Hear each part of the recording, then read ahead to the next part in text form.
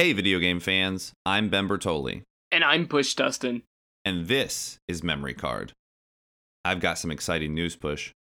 Oh, did you get that weird butt thing? You know, the thing that we talked about before? Did you get that looked at? No, I told you that in confidence. Come on, man. Oh, did they finally announce Byleth for Smash Bros? Unfortunately, that's not it. Oh, okay, well, what is it? We passed our second funding goal on Patreon, which means... Oh, we can quit our jobs and do Memory Card full time. No, not quite. But we are going to add 2 more episodes to the end of this season. This was going to be our last episode, but now it's not. Well, I guess that calls for a celebration.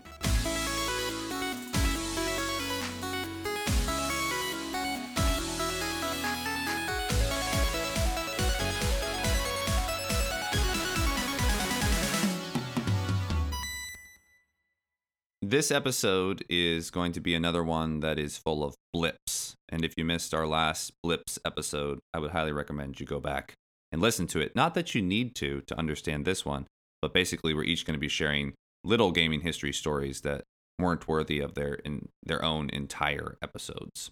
And I'm going to be starting with a very important question for you, Push. Okay.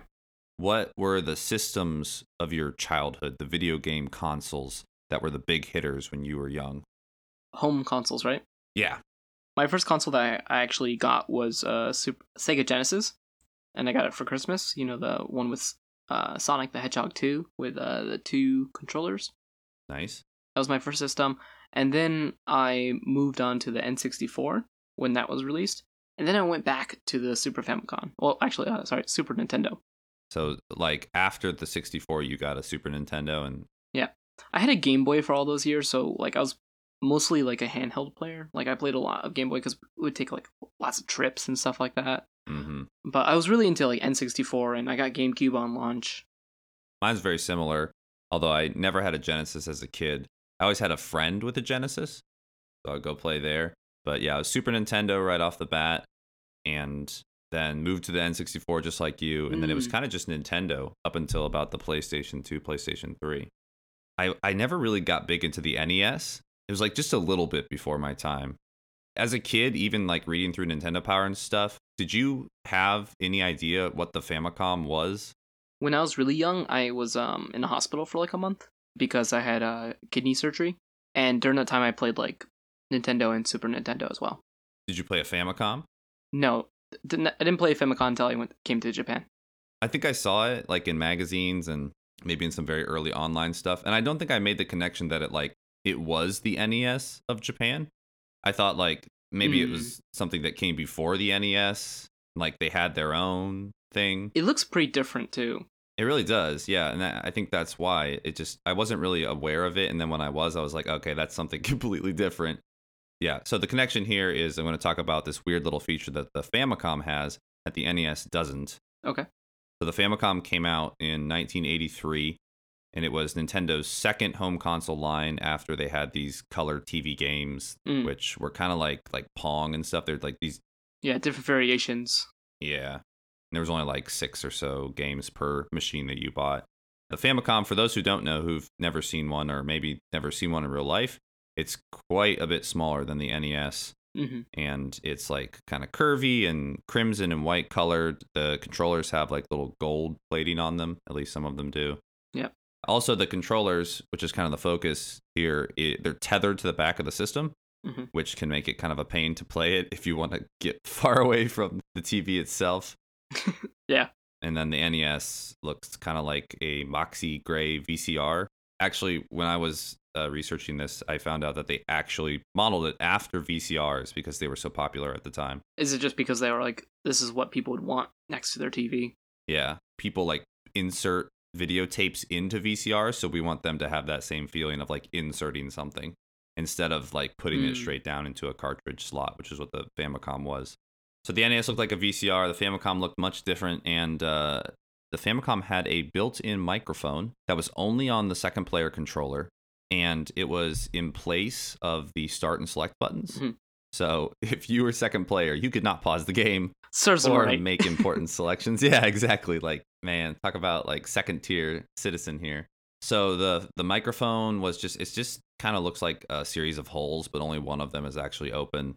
It's more of like an aesthetic look, and it took in noise, but it didn't really like register the fact that you were saying certain things. I think it just registered the fact that you were being loud at all. Yeah.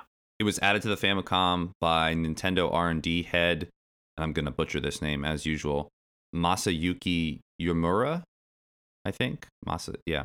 So he was the one who decided that it would be a good idea to add it. No one really knows why, because it really wasn't used that much. It pretty much only showed up in like, I don't know, a dozen or so of the Famicom games. And just for reference, there have been over 1,000 Famicom games. And they're still coming out. Yeah, people still make their own. It's kind of weird because it was a feature since launch, you know. I mean, it was there from the very beginning of the Famicom, and the developers, I guess, just weren't that into using it. Do you know what year Nintendo officially stopped supporting the Famicom in Japan? Like they stopped selling Like repairing? Like, yeah, repairing. It was really late. Like I remember I looked into this before because I have a Famicom disk system. I think it was like 1990. No, it was like 2000 even, maybe 2004. 2003.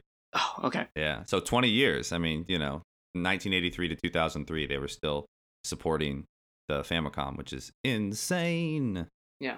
So the microphone, you would think that it would be used mostly for players to do like special attacks as a second player. You know, like, oh, well, so you have start and select. Well, I have a microphone. Mm. But really, it was mostly just used as a way to hide like Easter eggs for single player games. It's kind of like, well, you're going to ignore this controller, so chances are you're not going to say anything into the mic. But if you do, whoa, there's all these secrets that are going to happen. It's kind of like CDs back in the day with the 10 minutes of dead space that they would leave. At the very end. And then like leave a secret track at the end. You might just shout something in anger, and then all of a sudden, you know, something happens. Like, whoa, wait, how did the game know? Oh, that's right, because it had the built-in microphone.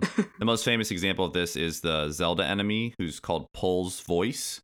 Yep. And they kind of look like a bunny. They're supposed to be ghosts. Yeah. Yeah, they're supposed to be ghosts, but they look kind of like rabbits or maybe mice with big ears. And I mean, I guess that's the giveaway, that they have huge ears. And in the Japanese manual for the first Zelda game, it said that they hate noise, which was like the hint, hint, wink, wink, nudge, nudge.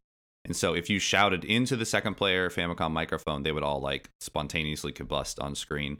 Yeah, and if you tried to hit them like with your sword or whatever, you could kill them, but it took like a lot of hits. And, you know, yeah, a lot of Zelda dungeons are destroy all the enemies in the room. So that could take some time. Mm-hmm. The second biggest one where it showed up was in Kid Icarus, which I feel like a lot of people don't know as much.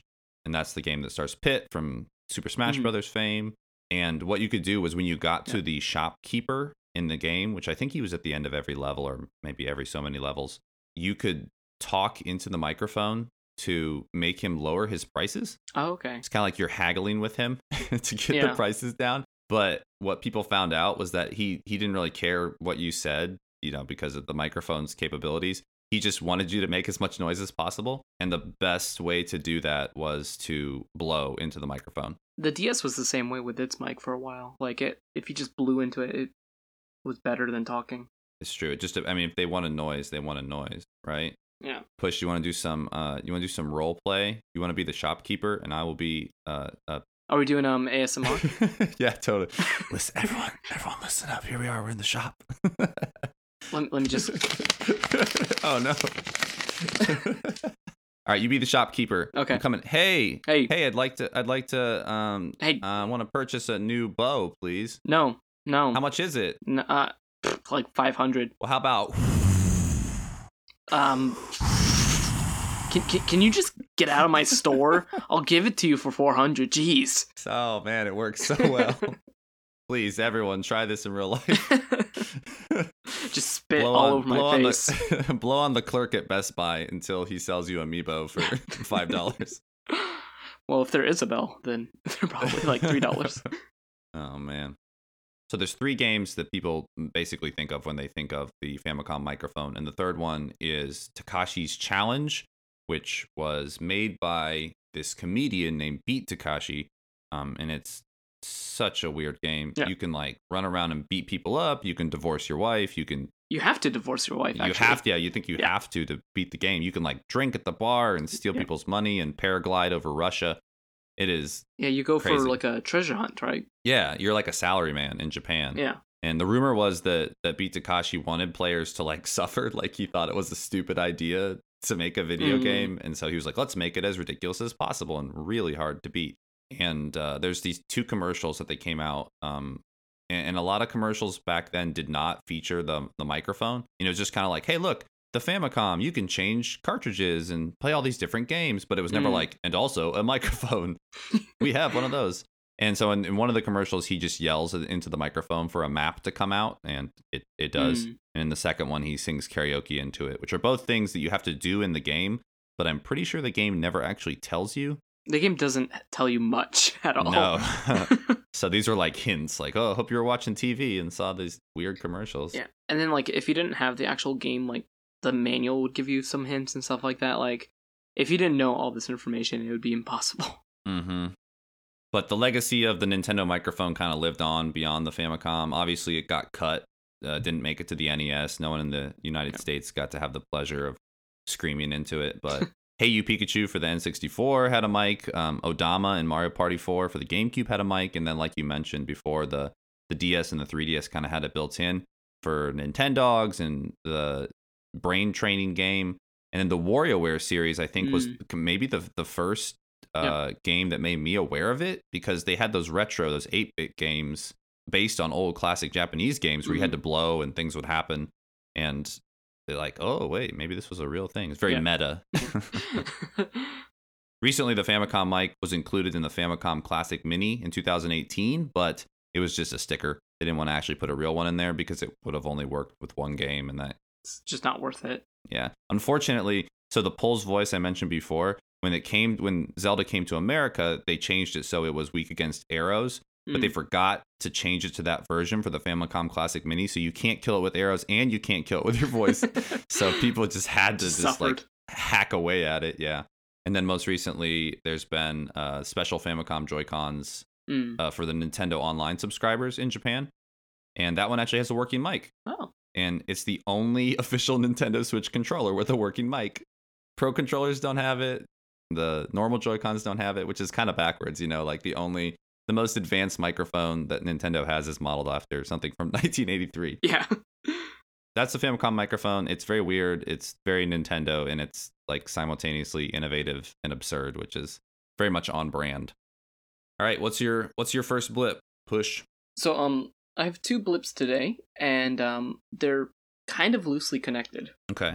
The question for you is, can you guess how? And I guess the listeners as well. Can you guys figure out what the connection is? All right.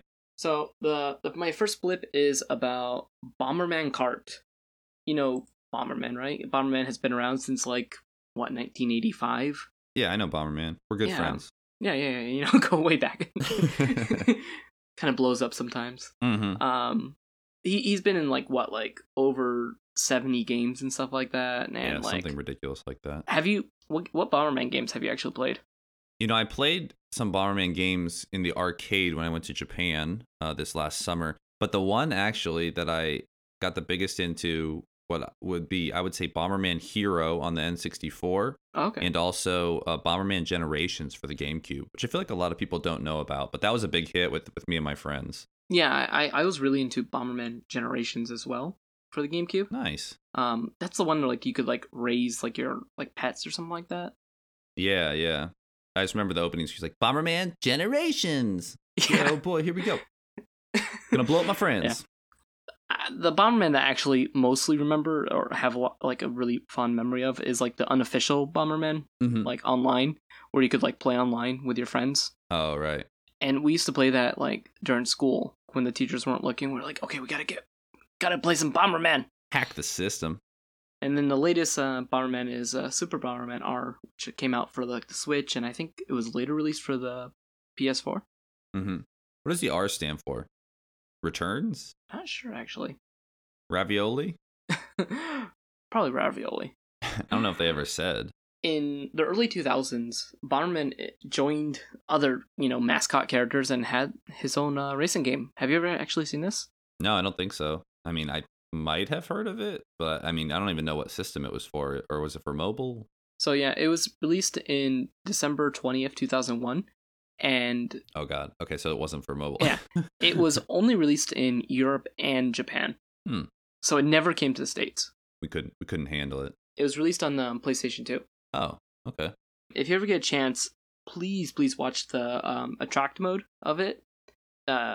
Attract mode is like where the demo plays before the when it's still on the title screen. Try to get you like really pumped up to play. Mm. It has like one of the worst attract modes I've ever seen. It's just the white bomber, Shirobon.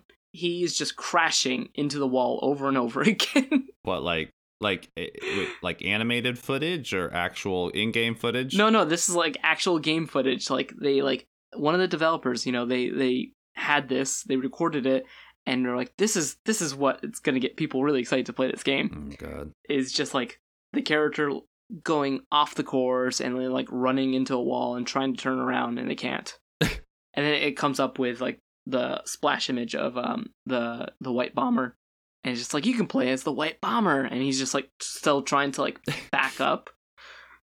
Like, it's ridiculous. Why? So the game has only a few racers actually. I'll just refer to them as their English names. So the white bomber, the black bomber, the pretty bomber, which is like the pink one, gold bomber, Mm-hmm. the red bomber, and then the racer bomber. I don't think I know that last one. Is he special?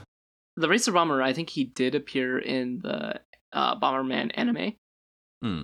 But yeah, he was like, the bomber that is like really into racing, and he's really hot-headed and always wants to win and stuff like that. He's actually the best racer in the game. Oh, is he one you have to unlock or something later on? Yeah, he's the only unlockable character. So that's all of them, though? That was only like Yeah. 7 or something. Jeez.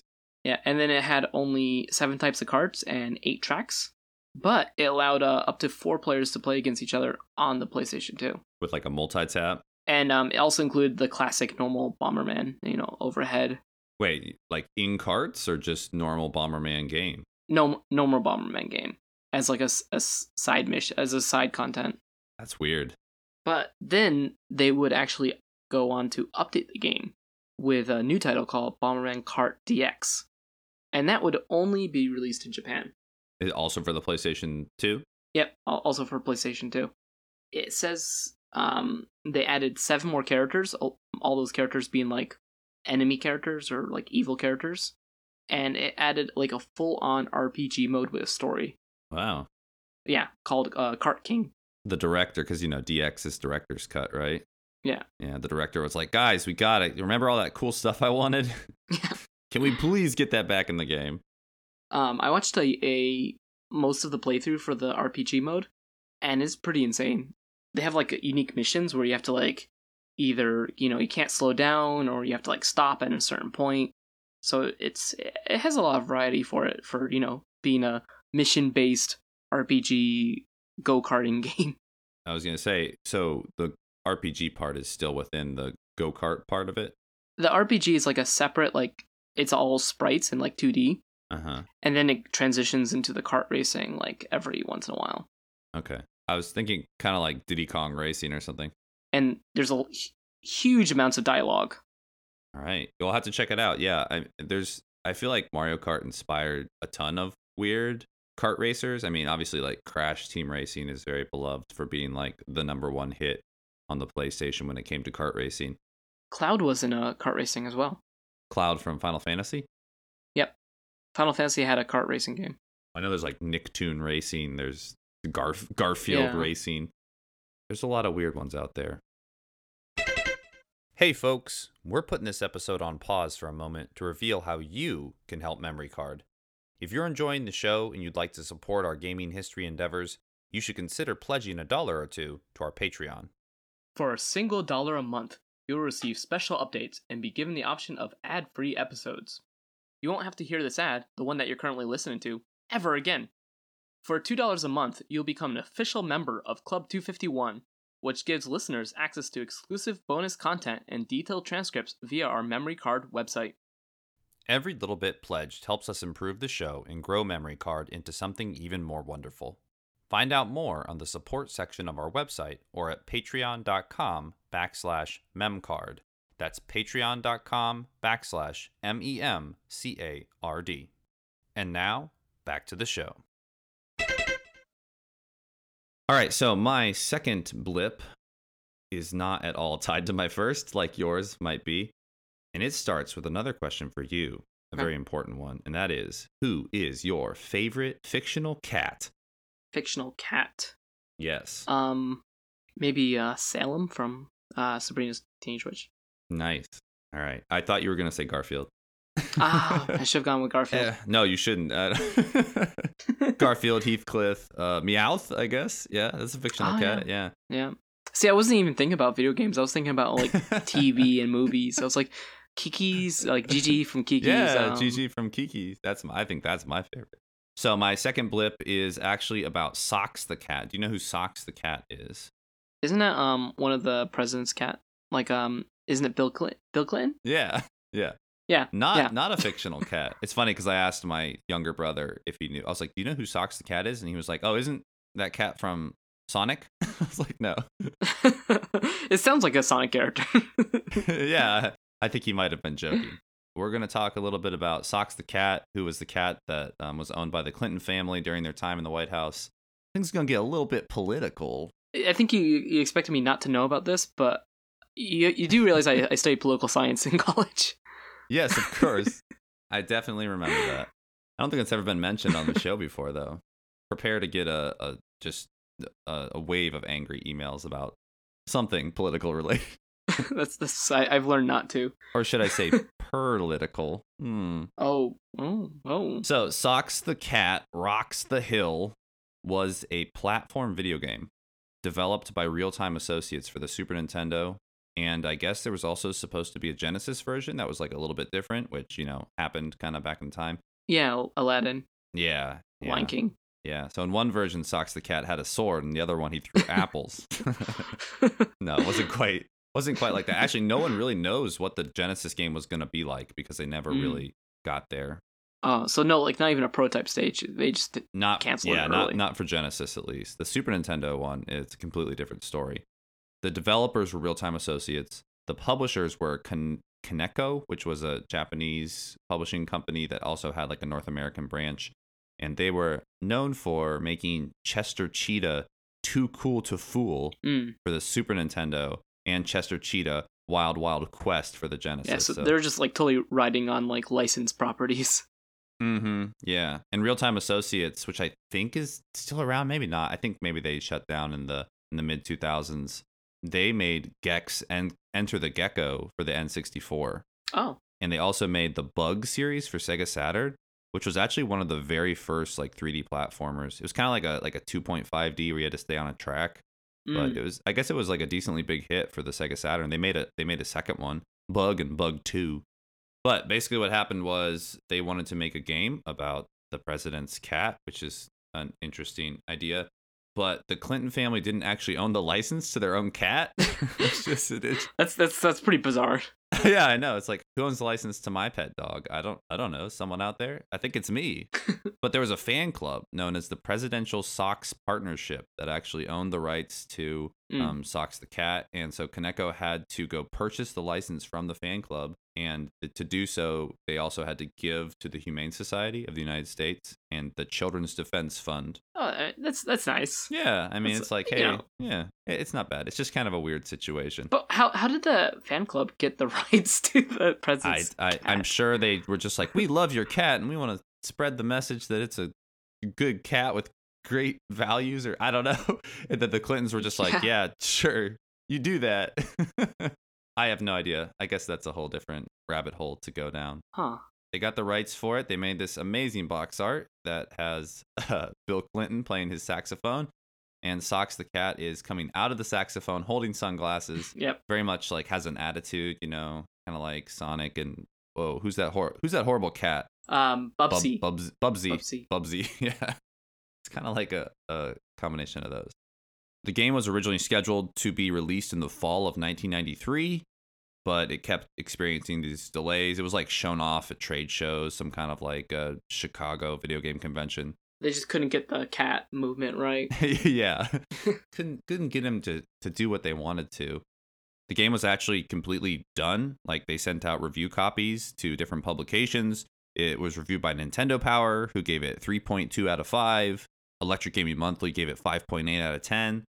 So, it sounds like it would have been just a major hit. Yeah. If it had ever actually come out. But what happened was Koneko went under. They went bankrupt. they went bust. Yeah. And they had to cancel the game despite it being completely finished. They just did not have the resources to put it out and promote it and all that. So the actual game is set in Washington, D.C., obviously, because Socks the Cat lived there back in the 90s. The cat is trying to make his way back to the White House to warn the Clinton family of the stolen nuclear missile launch device. Mm. And I guess it's just full of political satire, which is weird because it's obviously a kid's game. Yeah. You can go to the Pentagon. You can go to these like Washington, D.C. landmarks. Like George H.W. Bush shows up. Richard Nixon can call in bomb raids. And Nintendo had this rule at the time that was like, you cannot have like super political games that come out for our systems. Like, it's just not allowed. But I guess they sent it to the people at Nintendo and they just like thought it was great. They thought it was hilarious. I guess it towed the line just enough. Yeah, it probably was like over the top where it was like so over the top that they were just like, yeah, They're like, well, no one's going to buy it. So yeah, go ahead, put it out. Yeah. It got canceled, like I said. And then later someone found a prototype and they sold it on eBay to someone else who was like, I guess they could have just dumped it online, but instead they were like, hey, guess what? Like, I'm going to remaster this and I'm going to put it on Kickstarter. So there was a Kickstarter for Socks the Cat, Rocks the Hill, which I have no memory of. And it successfully got its goal. And it was supposed to be released in 2017. And it finally was released in 2018. And once again, I heard nothing about it. I think I like heard about that because like I was looking into like President's Pets at one point. They're saying like, Socks the Cat was like really popular, even so popular that he even had a video game kind of thing. Like, did he? I'm like, I don't remember. Like, that. I remember Socks the Cat being a thing, like when I was really young. See, I don't. I really don't. But my wife says she wrote like a letter to Socks the Cat. Really? I mean, in 1993, she and I would have both been like 5 or 6. So I guess that makes sense. You're like, oh man, presidential cat. Yeah. But yeah, I had no idea about this game. Unfortunately, the bad news is, well, I don't know if it's bad news, that Socks the Cat died in 2009. So I guess the good news is that even though Socks the Cat did not get to experience his own video game while he was alive, his legacy will live on forever. Yeah, that's right. As a kind of crappy platform that was revived in 2016. Yeah. Well, I wouldn't. I don't know if I'd recommend going and playing Socks the Cat Rocks the Hill, but maybe just go watch some YouTube footage to get a good grasp of.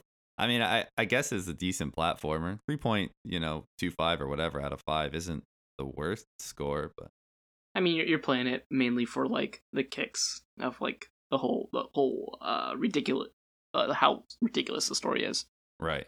And your love of the Clintons or yeah, George W. Bush or something. Of the cat. Yeah. All right, Push, what's your number 2 blip? My second one is about Dance Dance Revolution. All right. Yeah. I love that game. Yeah, okay. What games have you played in DDR? So I had a neighbor friend who had it for PlayStation 2, and he had 2 mats, so we would constantly go head to head. I can't remember exactly which one it was. Dance Dance Revolution 2. There's so many, like Mega Mix, like Hottest Party, and all that crazy stuff. And I definitely owned and still do own the DDR Mario Mix. Okay. Is that what your thing is about? No. Okay. All right. Good. I didn't want to cut you off there.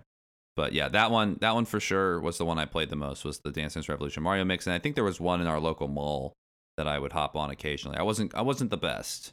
Wasn't the Mario Mix like just like really like generic songs, like yeah, they're like classic, they're not the best classic songs? But I mean, there are some really good like actual Mario remixes on there. Oh really? Yeah, there's one where you like dance in a cabin, and it was really really fun. Yeah, I haven't played it in a while. I might have to bust it out. Okay. Well, my question was, what is the first Dance Dance Revolution game that was released on a Nintendo console? Well, I assume it was the Mario one I just mentioned. No, it's not. No? No, there's one that predates it. Is there a 64 one? There is a Mickey Mouse 64 DDR game that was released in Japan. Oh. Yeah, but that's Okay. still not the earliest one. Oh, Super Nintendo? Nope. NES? Nope. Wait, what? Yeah. Game Boy? Yes. This is Game Boy? DDR game? They made multiple DDR games for the Game Boy Color. With actual pads?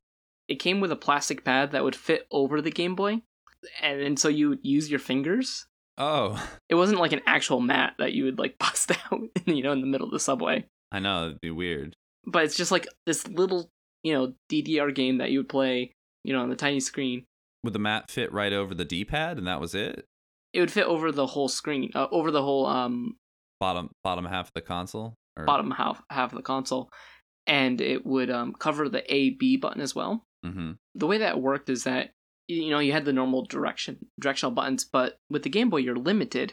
If you press up, you can't go down at the same time. Oh, right. So what they did was that they made the A button the right arrow and the B button the up arrow. Oh, okay. It was spread across.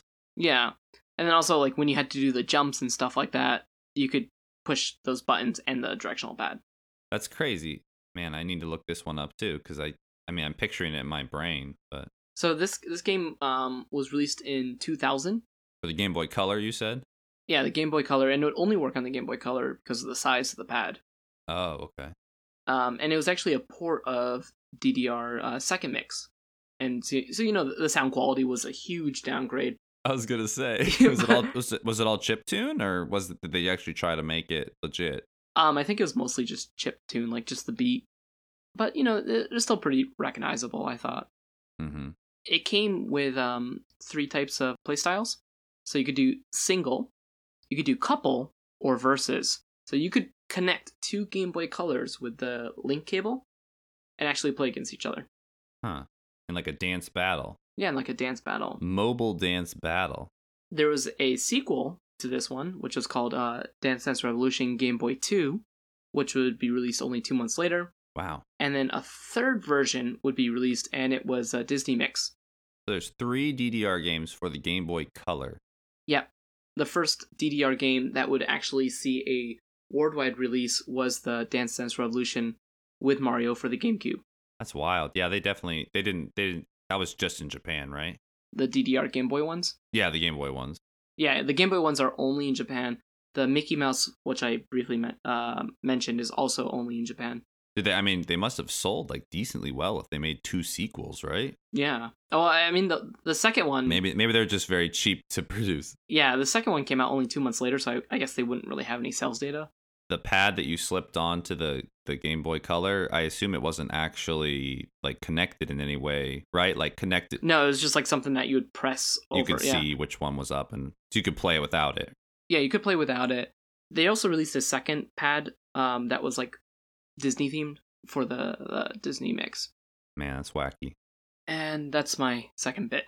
Now, there's supposed to be a connection between the first 2. Did Bomberman show up in this game? No. So my connection is actually very loosely tied. Hudson actually worked on DDR with Mario. Uh-huh. And also Bomberman Kart. Oh, okay.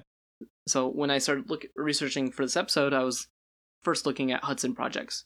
And that's how I decided. Is Hudson still around, or they get absorbed by Konami, or? Yeah, they're completely absorbed by Konami. Well, I had no idea about DDR on the Game Boy or Bomberman Kart on the PlayStation 2, so I have to check them both out. Yeah. I did not know about the the Clintons not owning the rights to the cat. That's ridiculous.